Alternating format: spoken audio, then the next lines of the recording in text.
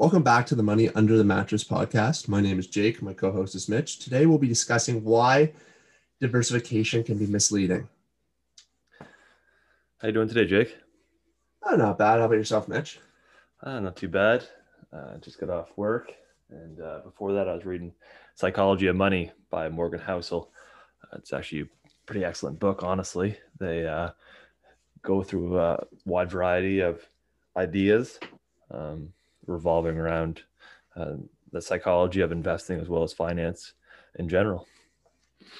Nice. I've been reading lately The House That Jack Ma Built by Duncan Clark. Really good book. I'm getting that in soon here, so I'll be able to have me have a podcast possibly on Alibaba. So today we'll be talking about how diversification is misleading. Do you want to start off and explain to the listener why it can be misleading? Okay, so in order to get outsized returns, there's a number of investors that agree with this, especially, very, very, very great investors will really agree with this. And why that is in order to get outsized returns, you need to make big bets on companies that you know really, really well. Because if you're basically if you want to beat the market, you have to not be the market, if that makes sense. So basically, if you're going to have like 100 different stocks in your portfolio, the odds of you beating the market is very slim, because the odds that you're able to keep up with all 100 companies is pretty slim, especially if you have like a job other than, managing your money. Because even some of these fund managers who run these portfolios that are close to like an index in the amount of stocks they own, they have a hard time even keeping up with it. And Charlie Munger agrees with this statement, that less is more. Joel Greenblatt has agreed with it. Monish Paprai agrees with it. Warren Buffett agrees with it. And like countless other investors agree with it. Mm-hmm. And the way I look at it is you pick a handful of companies that you really understand and you watch those companies. So currently in my portfolio, I believe I have probably about 8 companies, and my top position is about 35% of my portfolio. And some might think, wow, like that's not many companies. And they've probably heard, the industry saying diversify, diversify, diversify. But diversification is for people that don't know what they're doing, or that don't want to put any effort into handpicking stocks. Because people that want to handpick stocks and they pick more than let's say 15 or 20, you're probably not going to do better than the market. You're probably just better putting your money into an S&P 500 fund. Wouldn't you agree, Mitch? Yeah. It goes off that quote of, I believe Buffett says it's diversification is for idiots. He doesn't mean idiots. He just means that it's the know-nothing investor. Diversification is for the know-nothing investor that has really no finance background, that isn't reading 10Ks daily, that isn't reading finance books or listening to earnings calls and stuff like that. That doesn't have the time for it. But if you have the time for it and you are doing all those things, especially if you're a fund manager, working 8, 10, 12 hours a day, you shouldn't really be diversified, in my opinion. No. And you have Monish Paprai, who in his book called The Dondo Investor, he talks about few bets, big bets, and infrequent bets. And you'll even see Warren Buffett probably has about 60 to 80 stocks in his portfolio. I think it's around there. But his top position makes up 40% of his money. And if you looked, I guarantee that the top 10 positions are like 80% or 75% of his portfolio. So yes, he does have some smaller company or smaller proportion, or sorry, he has more than just sizing. Like he has more than just 10 companies, but the ones that are at the bottom of the list are quite small. And I guess you can kind of think of it as like a starter position to most people's portfolios, but his portfolio, it's probably Ted or Todd running that part, because he does have two other guys that helps him run that portfolio, and they each have, I think, like 10 billion each or 20 billion. Yeah, I think they're playing with 10 billion each. Last time I heard it was 10. It could be Yeah. more now. And they're very, very great investors. And what's funny is with most people, we've already mentioned this on other podcasts or other episodes, I believe, but with most 13Fs, we'll look at what the great investors are doing, and we'll look at like what their highest conviction bets are. So basically the one that takes up most of their portfolio. So they're number one in size. And with Buffett and Berkshire, we'll usually look at their smaller positions because that's the ones that are typically smaller market cap and are being run by Ted and Todd. And as you know, the bigger you get, the bigger your fund gets, the harder it is to get outsized returns. And so like basically when you're running $300 billion, it's pretty hard to do better than the market because you only have, 50 stocks probably in the whole US market that you can invest in that will actually move the needle. Where if you're running like $1 million or even like less than $1 billion, you have a lot more options. So basically you should be able to do a lot better when you have $1 million than you can when you have $1 billion or $100 billion. Yeah. And there's such thing as called, is it diversification? Like, what is it that Diversification. That's exactly what it is. And I think that's what Peter Lynch talks about, right? Diversification. Yeah. Is it? And even businesses will die. He doesn't even just talk about that for like individual companies. Like some businesses will like start to get like into that diversification where they want to keep growing, and they can say to their buddies at the clubs, like the clubhouses that they're members at, that my company, like I'm a CEO of a company that now does this amount in billions in revenue, where they're not really increasing per share value, and they're basically just carrying around a lot of bloat that just doesn't really move the needle for companies. Where if you have a really good company that's earning like 15-20% return on capital, but you have no other reinvestment options, it's better just issue a dividend or buy back stock or find some other way than just be a serial acquirer of a bunch of shitty businesses, right? Mm-hmm. So that's another thing. When Lynch talks about the diversification, he usually talks about the individual businesses that will go from, let's say, if they're strictly, they're strictly a paper business, like, if they're a paper manufacturer, and then they start going into like making book bags, like just like a random out of the ballpark type thing, just to diversify where they have no real competitive advantage that they're just kind of throwing money at. So that's how they can diversify. I'm not sure exactly who talked about it also, but after about 30 holdings, you kind of start diversifying. And yeah, I don't think anybody that is running under $1 billion, at least they should at least have under 20 holdings. I think if you have over 20 holdings, and you're an active investor, there's no point. Yeah, it comes to the point where the more stocks you own, I think it was John Huber. I was reading a thing on John Huber, who's Saber Capital, I believe. Mm-hmm. Yeah, and he's really he's a very great investor, and he's a very smart, intelligent guy. Go check out his website. You mentioned that in the last podcast. But anyways, he was talking about how like batting average and slugger percentage and stuff like that, kind of like with a baseball analogy, where if you have to find your hitting rate, and you got to position your portfolio to where basically the more stocks that you own, the harder it is to have a good hitting percentage because you have to be right on more stocks. I think it was him that was talking about this. And after a while, there's just not that many good ideas. And basically, it's a lot harder to do. Don't get me wrong, you'll have a lot less chance of losing your principal if you own like 100 stocks instead of like 5 stocks. Like you'll have it'll be typically a lot more smooth and less bumpy and less risk of, default. It'll be less volatile. Less volatile for sure.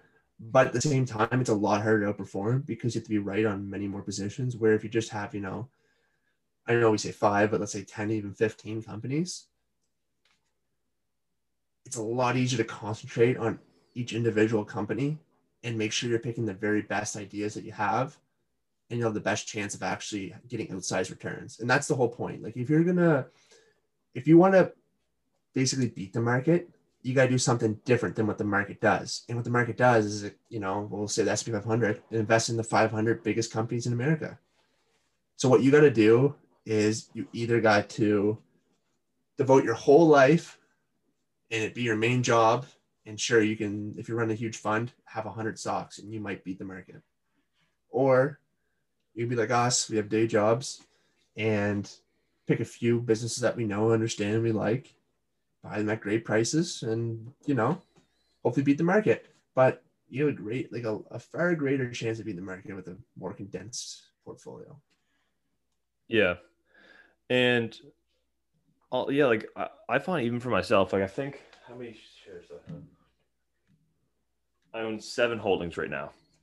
And I find even that those 7 holdings at least take up probably 30% of my time when I'm, looking at investments or reading about them. I'm always reading up on my companies that I currently own because it's a lot easier to buy a company than to sell a company. And so I'm always worried about, is the business changing drastically enough that I should be selling out based on the fact that its fundamentals have changed or whatever it might be. But yeah, if I had 15 holdings, I think I'd have pretty well 90% of my time just worrying about that. So where most of my time should be allocated to looking for new investments, for looking for new capital to deploy. I also find this can be really weird, but I also find that the less you look for new investments, the more that come to you. Yeah, exactly. It's right. Really strange. And I've heard other investors talk about this too. But like some of the great investors like Warren Buffett, like in his early day, would be flipping through the Moody's manual looking for these like cigar butt companies, like selling below net current assets, blah, blah, blah, blah. But when it comes to like great like opportunities investments, I find they just kind of show up. Like with Boston Omaha, one day I was watching a YouTube video and I came across it. And then Mitch and I went down to the local coffee shop on our week break of school, and we just went there every day and read 10Ks and looked at a couple other publications, and we came to the we came to a fast conclusion on it, and then we just kept on reading up on that for the following week, and then just made an investment. And it was turned out so far to be a pretty good investment. And then like another one was Seritage, and that was a clone from Monish and a couple other guys. And then Equitable Bank, what happened one day is, actually what's funny is like a year or two before we even invested in it, Mitch told me about this great savings account in Canada, had no fees, they're able to transfer money without any fees, and it wasn't restricted. You didn't have to hold it in like a GIC or something, and you're also getting good percentage on it, return interest. And I was like, okay, sweet. So I got it, blah blah. Anyways, then we kind of got into investing, whatever, and I looked at it as an investment, and a few metrics I looked at, I was like, wow, like, this is like a really good investment. It's really cheap too. And like, we're going through COVID at the time, and it's really down there. So I bought some. Mitch wasn't quite convinced. He wasn't really into it yet. And then I kept bugging Mitch, like just bugging him, because before on the Seritage one, he brought it to my attention and he told me about like, yeah, you got to get into Seritage, like, oh, big guys are in it. It makes a lot of sense. We like read up on it and it made sense. But on Equitable Bank, I was like, Mitch, like, you gotta get into this too, man. Anyways, and then he finally got into it. Still a really good price. He got into it. And yeah, like I just find every good investment just comes across somehow. And then it'll just be like a random thing, right? Like it's more like, okay, yeah, we obviously look at screeners. I probably look at a screener at least maybe a couple times a month. Would you still look at screeners, Jake? No, gosh. You don't look at any screeners? Okay, so I look at a screener every couple months, or maybe a couple times a month, depending on how dry I am on investment ideas, or if I'm just kind of interested in learning up on a new business. Because I have had one investment through a screener, which was Exantis Capital Corp. It was a quick investment. I think I was in it for 6 months, maybe 9 months. It doubled well, but yeah, it doubled, and I did what I wanted it to do. It was pretty well a cigar butt. But yeah, like for the most part, with our investments, we just kind of came up on them, either through the Peter Lynch way, which is just kind of, like iRobot was another Peter Lynch type of investment. That was such a weird one. You're either a customer of it, or you're going through a shopping mall, you see it, or somebody has the product that you do know, or you bought the product recently. And then you just look them up to see if they're a public corporation. And if they are, then actually, hey Mitch, I know it's kind of off topic, but you seen like GMC or what's it called, AMC today, eh? Like how it went up 100%. Well, there's a lot of chat that I noticed that iRobot might get onto the meme potentially. Because it was a high short interest, correct? It wasn't the time when I owned iRobot. It like tripled really quick because there was high short interest. It's around the same time as GME and that. Yeah. Back in like January or whenever it was, I can't remember. Anyways, but like I said, like that might be another like potential meme stop. Same with Seritage. Seritage had a higher short interest, and that was up a little bit today too. It was up around 7%. That's actually been doing pretty well lately. Like it's almost back to its original high there a couple months ago. Back there. Yeah. Like it's almost at 20, or it did hit 20 today, didn't it? Yeah, it just barely hit 20 today, I think. So yeah, just like looking at our other investments, like Berkshire, we read up on Buffett, and we're just Buffettologists, and so it's just a no-brainer. That's just no-brainer. That's basically, if you want to buy the equivalent of like an index that's probably going to do better over time, Berkshire, they have so many, it's so diversified because sure, like their equity portfolio, which is like $300 billion, 40% of that is in Apple, but like they own a bunch of other companies, and they actually own like companies that aren't like exchange traded. Like they have private, companies within the actual company. Yes, subsidiaries. So subsidiaries, yeah, I guess you call it subsidiaries, but like they have like 80 other subsidiaries or something along the lines of that. So it's a pretty diversified business through a bunch of different industries, and you get top-notch management looking after it. And I mean, I know Buffett and Munger are getting up there in age. We've been saying that for a long time, and everyone else has been saying that for a very long time.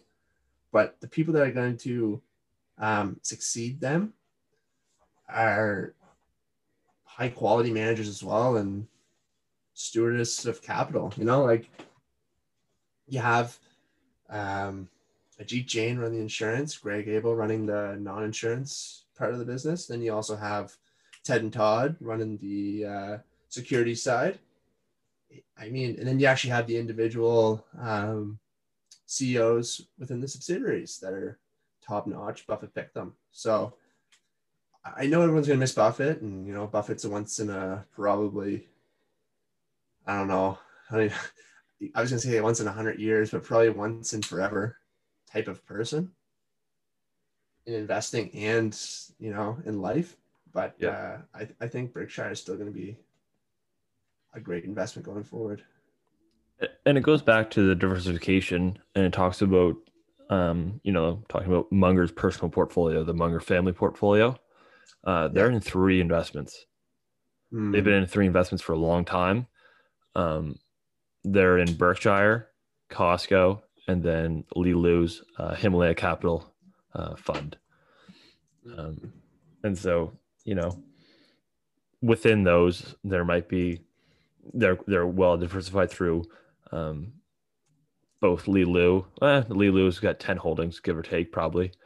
And then Berkshire's got about 60 or so. But yeah, like I think there's no real reason to over diversify. I think there is a reason to diversify. Like I don't know if I'd really want to hold just Seritage or just EQ Bank personally. But I think I'd be okay with just holding Berkshire. I'd be okay with just owning Berkshire, or just owning just having my capital with a fund manager that has multiple holdings. I know this is going to sound really crazy, but I'd be okay with owning, like stepping up Bubba to like 50% of my portfolio, I think. Yeah, but they're also well diversified within that. But you still have the Chinese risk of delisting and other things where it's not just, this is an American corporation and if this is going to fail, it's going to be business risk. It's like other types of risk. So it's hard. Like if Bubba was so right now it's about 30 to 35% of my portfolio. If Bubba was an American company, I would probably be like almost all in. I know that sounds crazy. Me too. I'd probably be no like way 60% Bubba.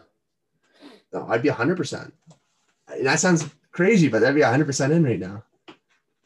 Like, there's no way it wouldn't be. But at the same time, if it was an American company, Bubba wouldn't be any good.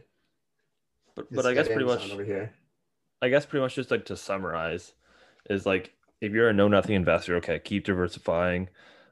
But yeah, don't be buying more than at least 20 stocks for sure.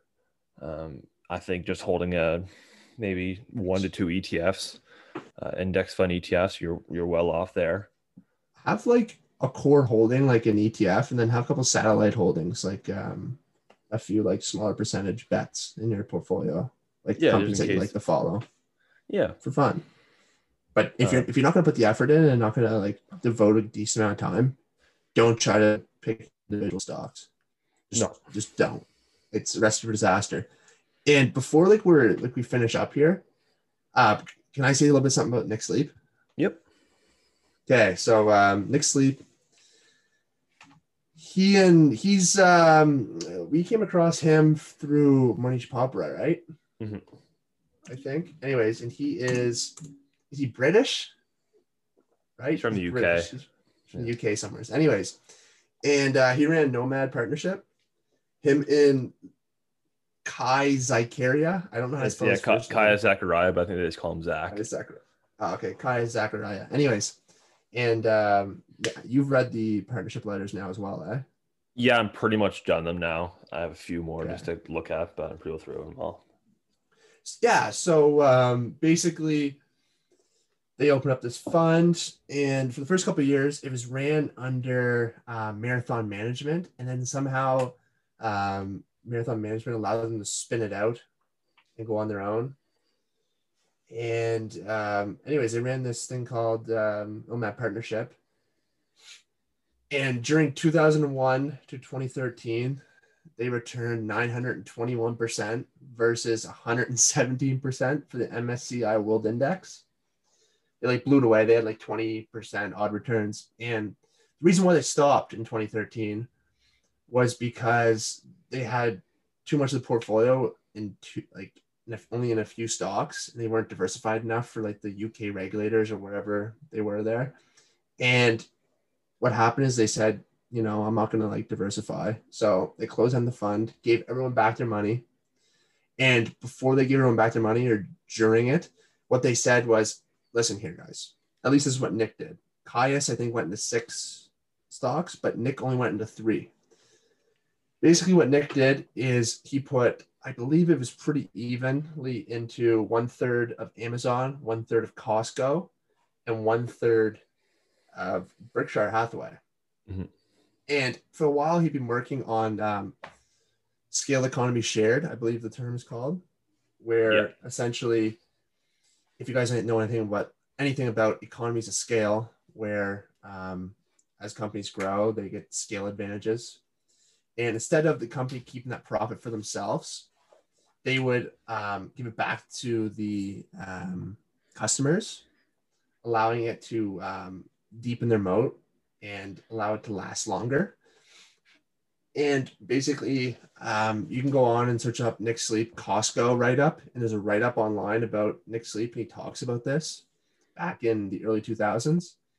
But anyways, he ended up buying Costco, Berkshire, and Amazon. And it was like 2014 when he bought them. And back then, Amazon was like $320 to $350 a share when he bought it. Now it's at $3,200 to $3,500, like in that area. So like 10x his money on that alone since 2014. And then he also bought Berkshire Hathaway and Costco. And if, even though Berkshire Hathaway and Costco did okay, like they were like 14, 15%. I think Berkshire was 14 to 15%, and then Costco did, I think, about 17% if you had the dividend in there, around that range over those years from 2014 to now. Well, you know, Amazon did 10x. So basically all it took was that one big investment for him to get the outsized returns, where if he was trying to, and he essentially didn't have to pay any tax because he just held them. I believe Monish talks about how eventually Amazon got to like 80 or 90% or like 80% of his portfolio or 70% of portfolio, and he trimmed it and like in half or something, and then put into a fourth position. I can't remember what it was called though. Do you know what the fourth position you put into in like 2019, 2020? ASOS, ASOS. ASOS. And I think that company did pretty well, was pretty good as well. Mm-hmm. And yeah, now so that just goes to show that you invest in a couple of companies that you know really well, and obviously this scale economy shared model is definitely works because I mean Costco has it. I think Costco is the best one for it. Obviously, Amazon had better growth than Costco, but Costco had more of a scales economy shared type of structure to it. And Berkshire had businesses within it that kind of did that, like Geico and stuff like that. But yeah. And I think Nick Sleep did well with not over diversifying, sticking to his circle of competence that we talk about all the time, and then just placing big bets and letting them ride out, especially with the Amazon bet as well as Costco. So, oh, sorry. Yeah, I'm pretty sure if like I calculate it right, I think he made like 26% or like something like I calculated at one point. It depends on when you start and when you end, but he made like I think over 25% annual returns for like those 6 or 7 years after you shut down the fund. And if people would have just followed them, they would have done just as good. And also, I believe one of the endowment funds for like a college or I don't know, it was something. Anyways, Monish was talking about contacted Manish saying, "Did you hear Nick can't run his fund anymore? You're shutting down the fund." And Monish said something about how, yeah, but Nick told you what to do. He said, just put your money into those 3 companies. And they said, no, like we can't do that. Like due to diversification, like we have to invest it within fund that will do it for us. So Monish said, like, if I set up a fund for you right now and charge you a fee and put in those exact three things that Nick told you put in, will you let me? And I can't remember what he said after that, but like it just goes to show that the government hates funds that don't diversify. So obviously there is a substantial risk in owning only 3 companies. And, you know, like if me and you ever ran a fund, we probably wouldn't have 3, more than likely wouldn't have 3 companies. Eh? Like what do you think we'd run it with? I know Monish for the longest time. We'd probably stick around 10. Yeah, because Monish for the longest time would just do 10 bets at 10% each. I think that's what he still does. He still does that, but yeah. But with this new compounder framework, with like great businesses and stuff, I think that he might have to change it up a bit because there won't be 10 great compounders that will work. Where before he was investing in, you know, 10 discounted pies that had a good chance of working and you probably couldn't lose much money. But there was a lot more of them, especially during the time that he started doing that. Because apparently I heard that when he first started investing, before he opened up his fund in 99 or whatever year it was, from 95 to 99, when he had like 70% return a year, he was investing in like good businesses. And then, or even like from like 99 to like right before the financial crash, he was even investing in pretty good businesses. I think I could be wrong about this, but anyways, somewhere between 95 and 2004-ish area, he was investing in good businesses. And then I think it was a financial crash or something came along, or it was a tech crash. I can't remember exactly. But basically what happened was all these companies were like ended up crazy on sale. So he started going back to the more discounted pies approach. And yeah. So he wants to get back to the more Charlie Munger, Phil Fisher type of investing, I believe. Yeah. So that's it for today's podcast. That's just based on the talking about diversification, why we don't diversify, and maybe why you should or shouldn't diversify. If you have any questions, you can contact me or Jake just through our Instagram or email. Just moneyunderthemattress.podcast. Is there anything else that you'd like to add today, Jake? No, I think that was great.